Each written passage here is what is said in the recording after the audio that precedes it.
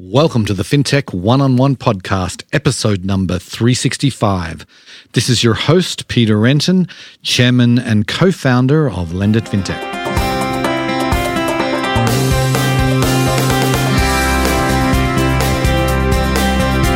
Before we get started, I want to talk about the 10th annual Lendit FinTech USA event. We are so excited to be back in the financial capital of the world, New York City, in person on May 25th and 26th.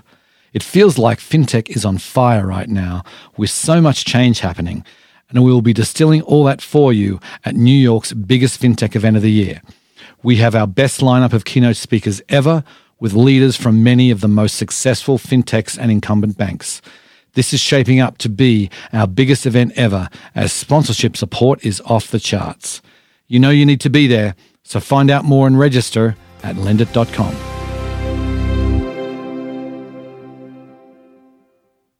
Today on the show, I'm delighted to welcome Mike Toucan. He is the CEO of Onfido. Now, Onfido is a really interesting company. They are really one of the world leaders when it comes to identity verification and digital identity.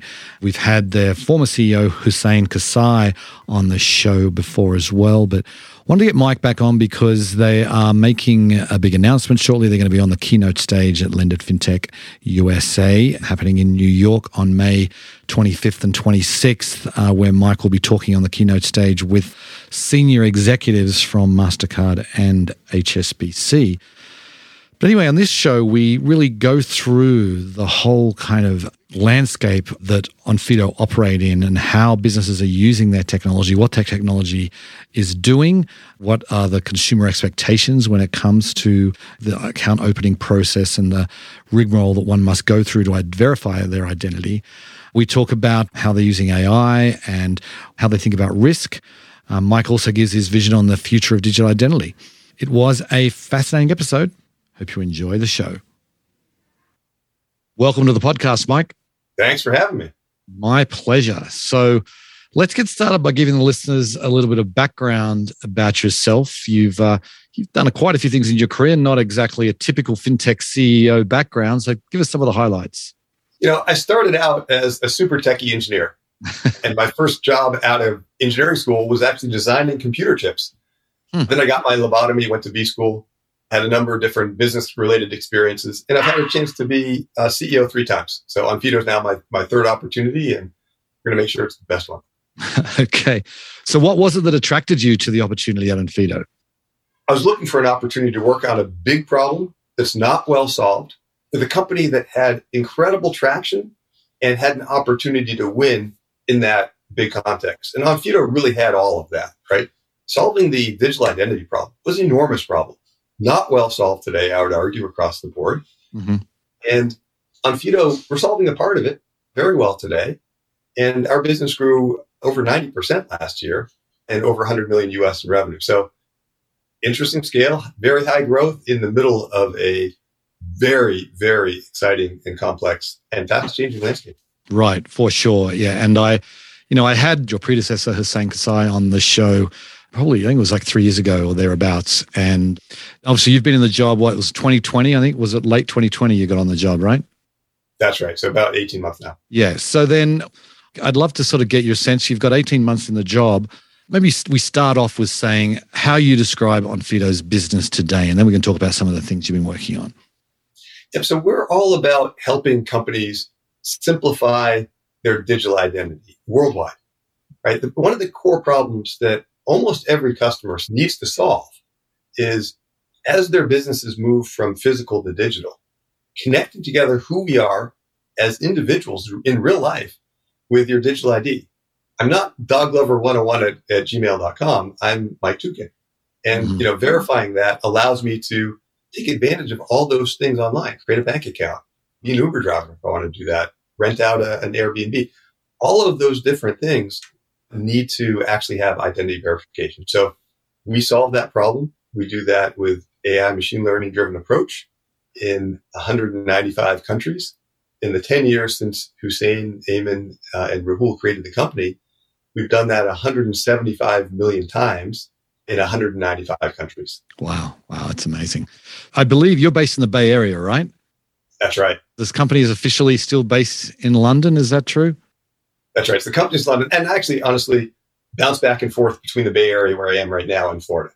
And I spend probably a little bit more time in Florida because it's a lot closer time zone wise to the UK and the rest of Europe, where we have a big presence, than California is. And having those 3 hours in the morning is super precious, shorter flights back and forth. So we're actually a little bit more weighted to Florida right now. But yeah. I mean, you said, talked about transactions in 195 countries. What is your actual footprint now at Onfido? Where are their offices? We've got over 650 people right now in the company, headquartered in London, big offices in Paris, in Lisbon, Portugal, people spread out through much of Western Europe. And then in terms of the US, offices in New York, in Albuquerque, in San Francisco, and offices in India and Singapore. So we have a pretty broad global footprint, but with because of our initial founding presence, I would say the US is still just right now got out in front from a size perspective than Europe. And so, the US is still in a very, very rapid growth phase for us, even though it's also our biggest business. Right. That makes sense. So can you share some of the names, the big names that are using Onfido's technology today? We have 7 of the top 10 UK banks, 3 of the top 10 US banks. Within that, I'd point to Barclays awarded us their Innovator of the Year award to help them streamline their onboarding. Tesco Bank, 5 million customer bank, which is one of the largest high street banks in the UK. TSB Bank is a neobank challenger bank with also 5 million customers. And in terms of, new digital banking companies, NatWest created Metal, which does a 2-minute onboarding experience. Revolut, one of the biggest digital banks in the world, 14.5 million customers there. We've helped them quadruple the number of people they've onboarded. So those are just a matter. We work with almost all of the crypto companies and exchanges as well. I could go on forever. We have 850 customers today. I've been opening a few crypto accounts this year, and I often see Onfido's technology as I go through that process. So, and speaking of which, maybe can you describe exactly what you're actually providing and how the technology works during that account opening process? The core issue that a lot of customers need to solve is, as I mentioned, who are you? And in order to get that, strong verification of who you are, it comes as a mix of a few different things. At its core is a government issued ID. And so we're going to pull out your ID, pull out your cell phone, take a picture of the ID, both sides potentially, depending on what it is. Take a picture of yourself, and then we use AI to both confirm that ID and then that you are indeed a real live human being and you're the same one as in that ID. And then we can also set up, depending on the customer requirements, we can allow them to also do a whole bunch of data checks. And so we can confirm, for example, a social security number. We can confirm where you live, your address. We can do a database checks of various different sorts. Like in the US, there's a driver's license database. So we can confirm that this driver's license is actually a real valid driver's license based on the driver's license database.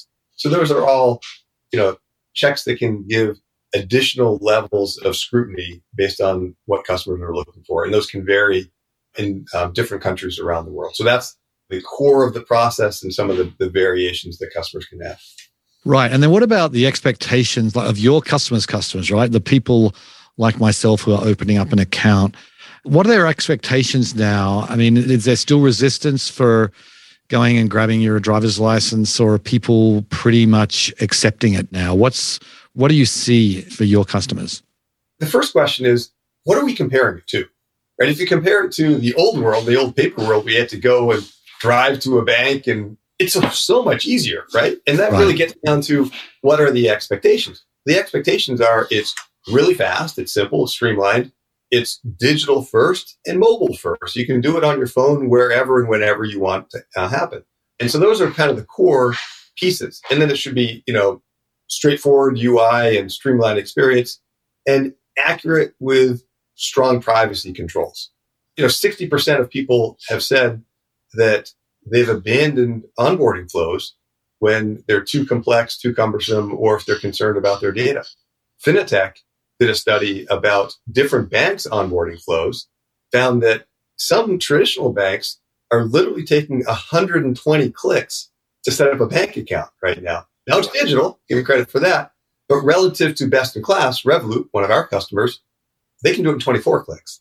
Mm-hmm. So imagine that. Think about for a digital native these days, I can suspect that when you get to click number 50 or 75, you're starting to think, I think there's a better way.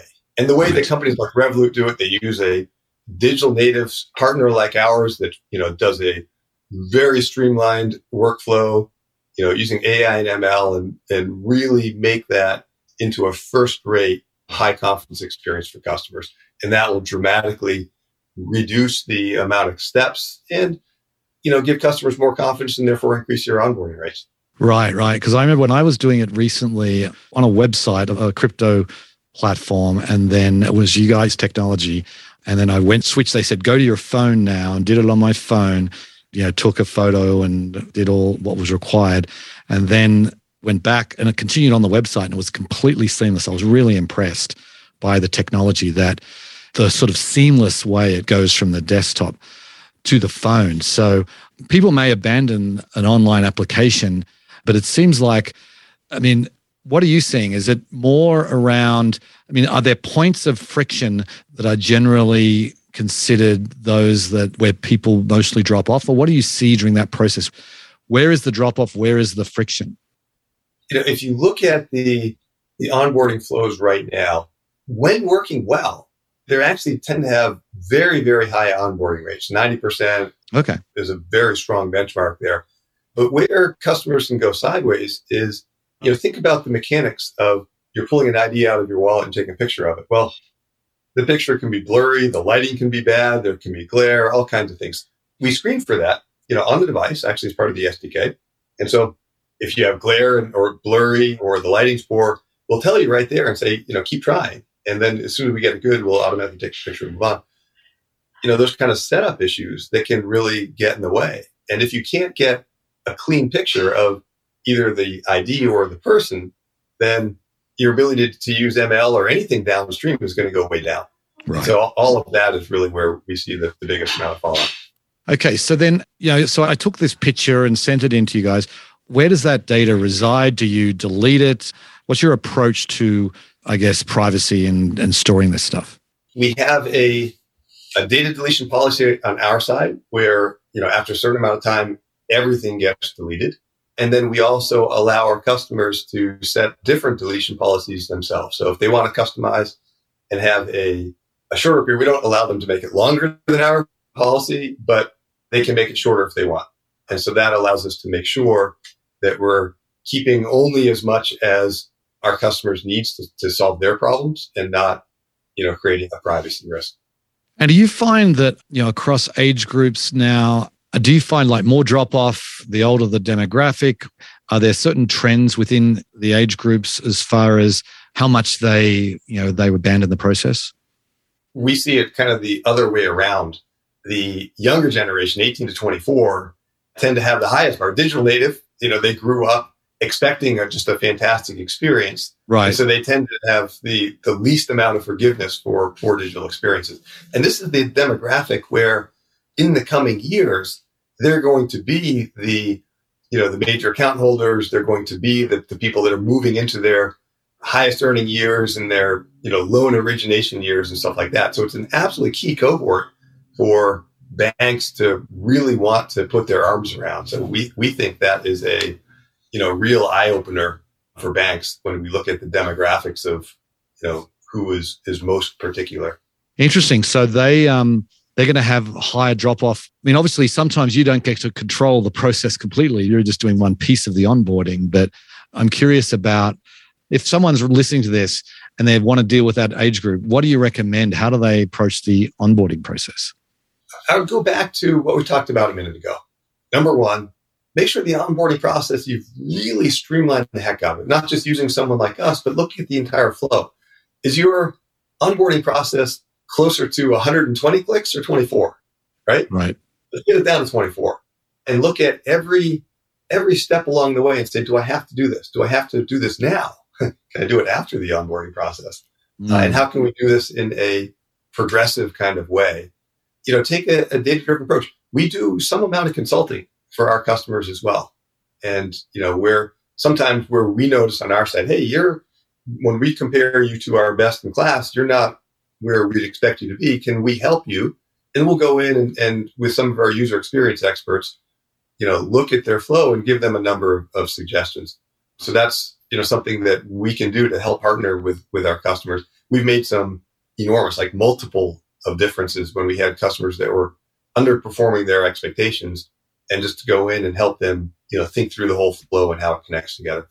Right. So the digital identity piece that we're talking about here, what are the keys to getting it right? Obviously you have deep experience now, many, many years, on Fido. I think it's like 10 years old now. Is that?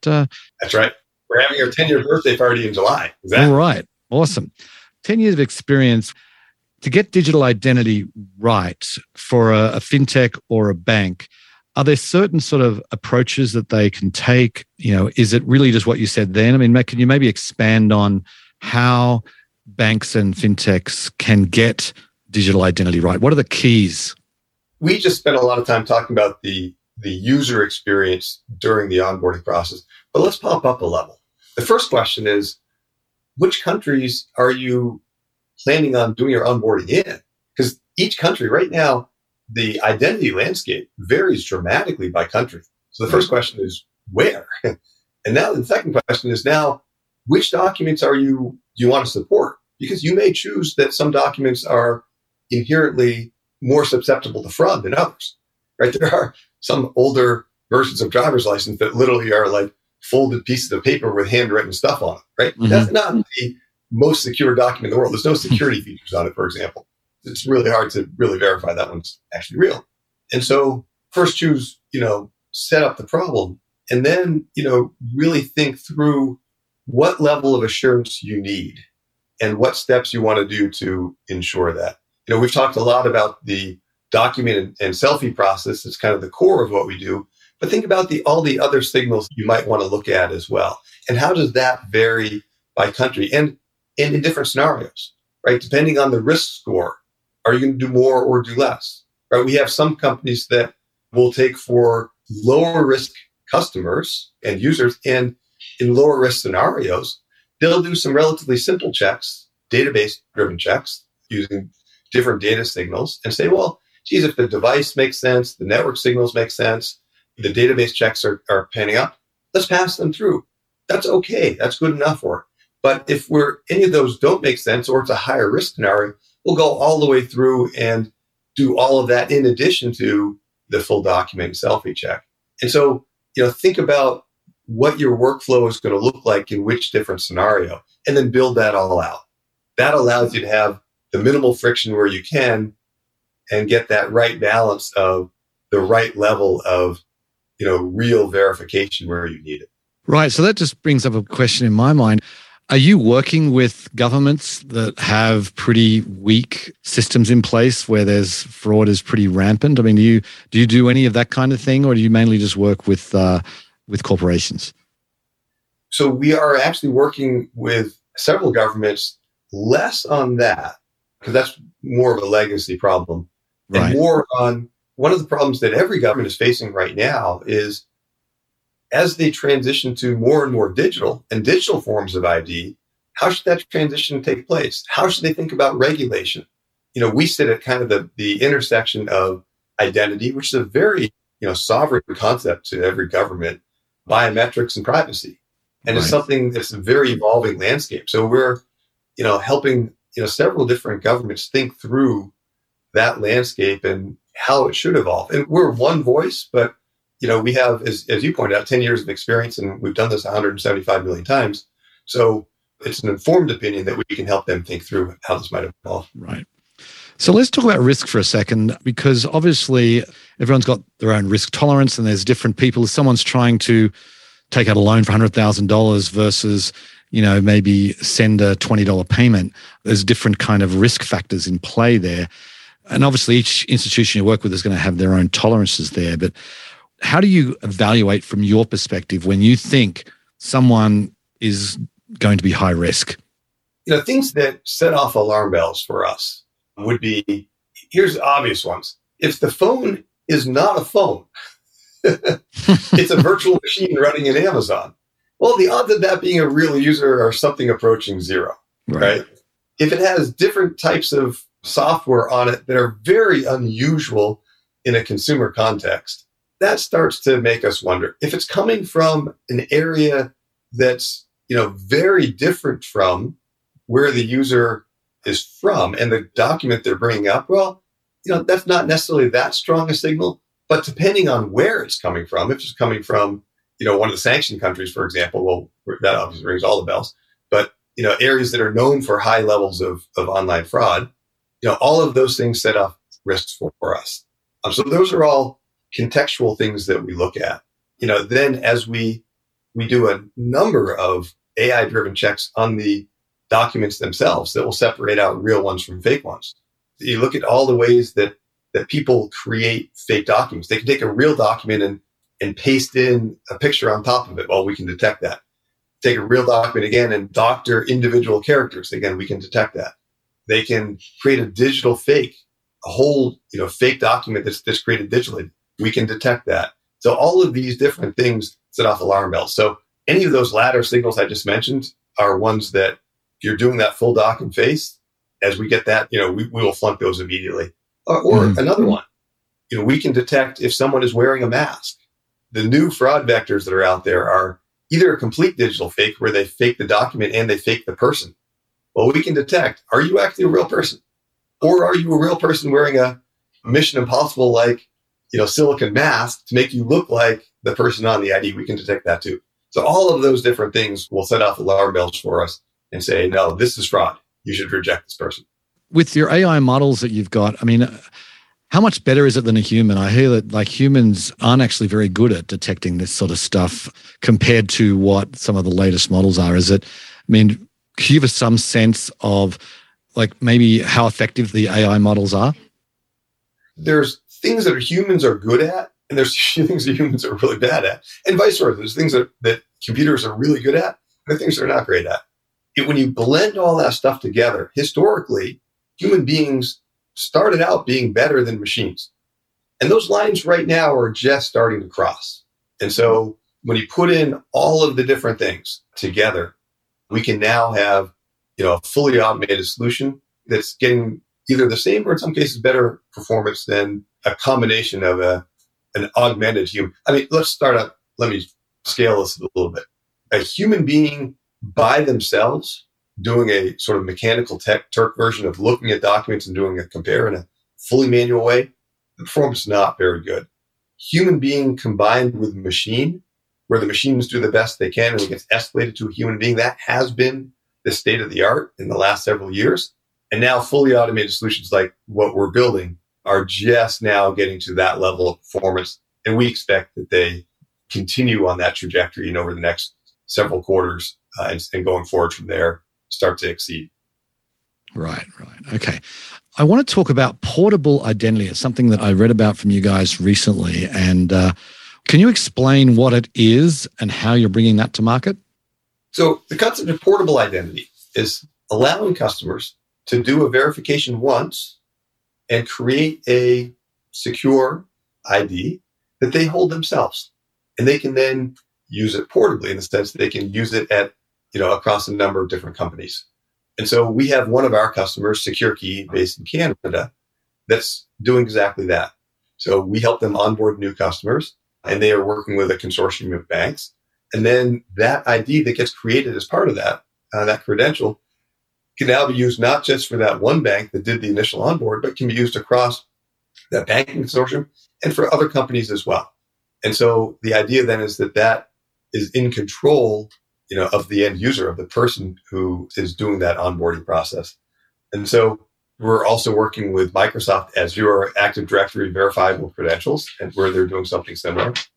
We see this as an emerging trend. So we think that over time, more and more of the control of identity moves to the end user, where, I as an end user can figure out and can decide what I'm willing to share with any individual company that's asking for verification.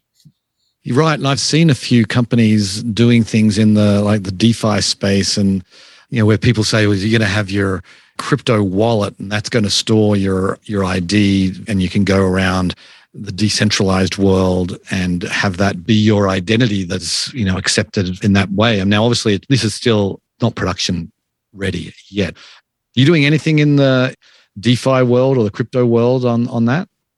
Yeah, so we see the worlds of digital IDs moving in a couple of different directions. The decentralized ID, or DIDs, as part of the DeFi movement, is a piece of that.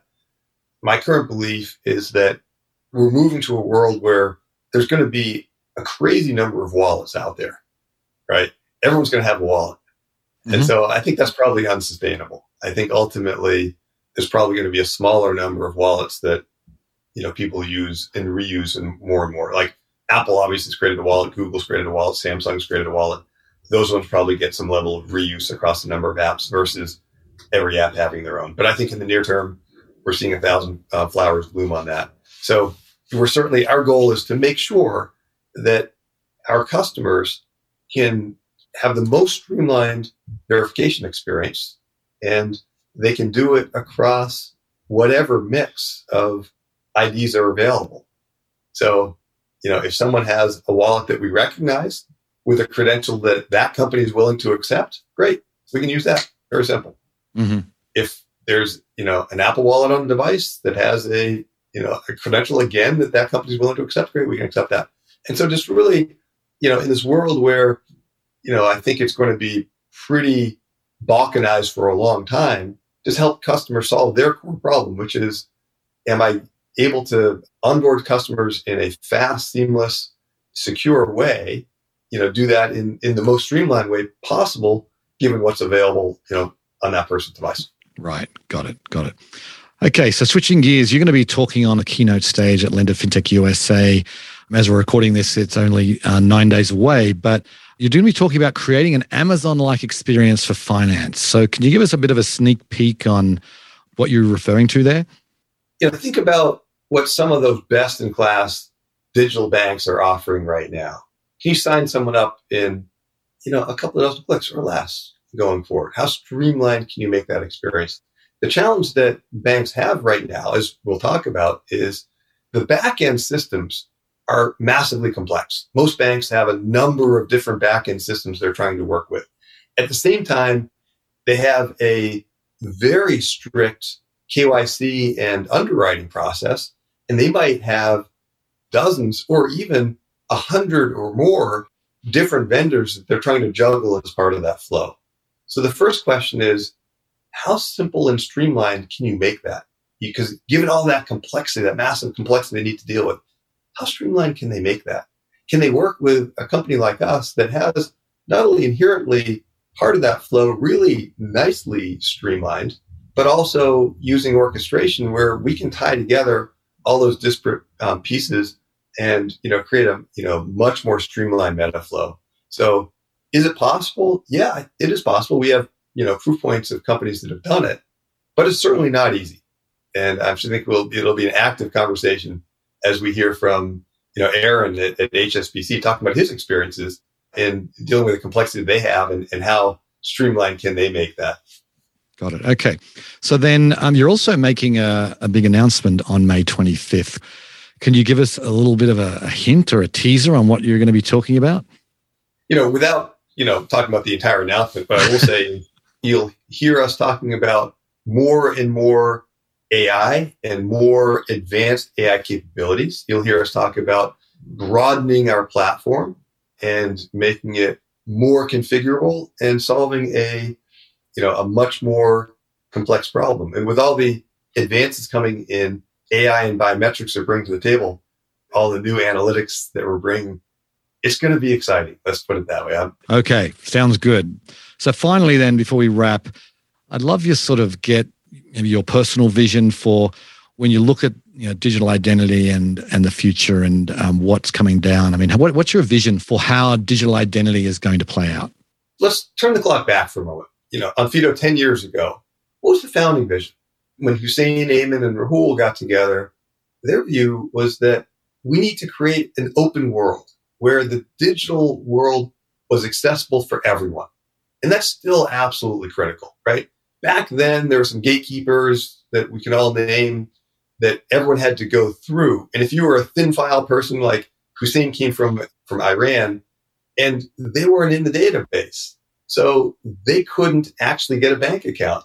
They couldn't rent an apartment in their name. They had this, sort of extensive chicken and egg problem they needed to get through before they could actually be a first-class part of the financial ecosystem.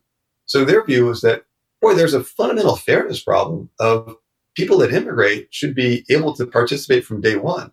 People of different ethnicities, nowadays, now moving the clock forward a bit, which had bias when they met in person, but now we also have algorithmic bias that they're facing. How do we create an open world that everyone can get access to? So that was kind of a core founding principle that we still care deeply about.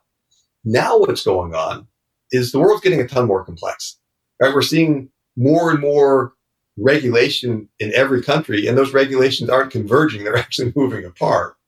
We're seeing, as the world's moving online, the fraud's moving online. So the fraud problem is getting more complex, and customers need to take more comprehensive steps. We're seeing the rise of digital IDs, as we talked about a second ago, and the rise of digital currencies that are subject to all of that stuff I just described. And so the customer landscape is getting a ton more complex. At the same time, customer expectations are for things to get easier and easier. And so that's really our goal, and our mission as a company is to simplify digital ID, to help our customers solve for this increasingly complex landscape and make it simple and easy, and do that for them globally in a digital first, digital native way, powered by AI that's available around the world. Okay, well, we'll have to leave it there, Mike. It's important work you're doing, and it's one that's going to be around. I mean, this is the sort of thing that, we're going to need in 100 years' time, just as much as we need today as things evolve. But anyway, thanks again for coming on the show. Awesome. Thanks for having me. As I say, Onfido is doing something that's very important. Every bank, every financial institution on the planet must have a digital identity solution now, because if you want to open up an account online or on a phone, which, let's face it, if you're not doing that, you are way behind as it is. But every financial institution wants to do this pretty much now, and you need to do it quickly and efficiently, while at the same time doing it securely. And those three things are not easy to combine. And that's what Onfido provides. As I said, I've been through the process multiple times myself just in recent months, and it's really a pretty slick system they have. Anyway, on that note, I will sign off. I very much appreciate you listening, and I'll catch you next time. Bye.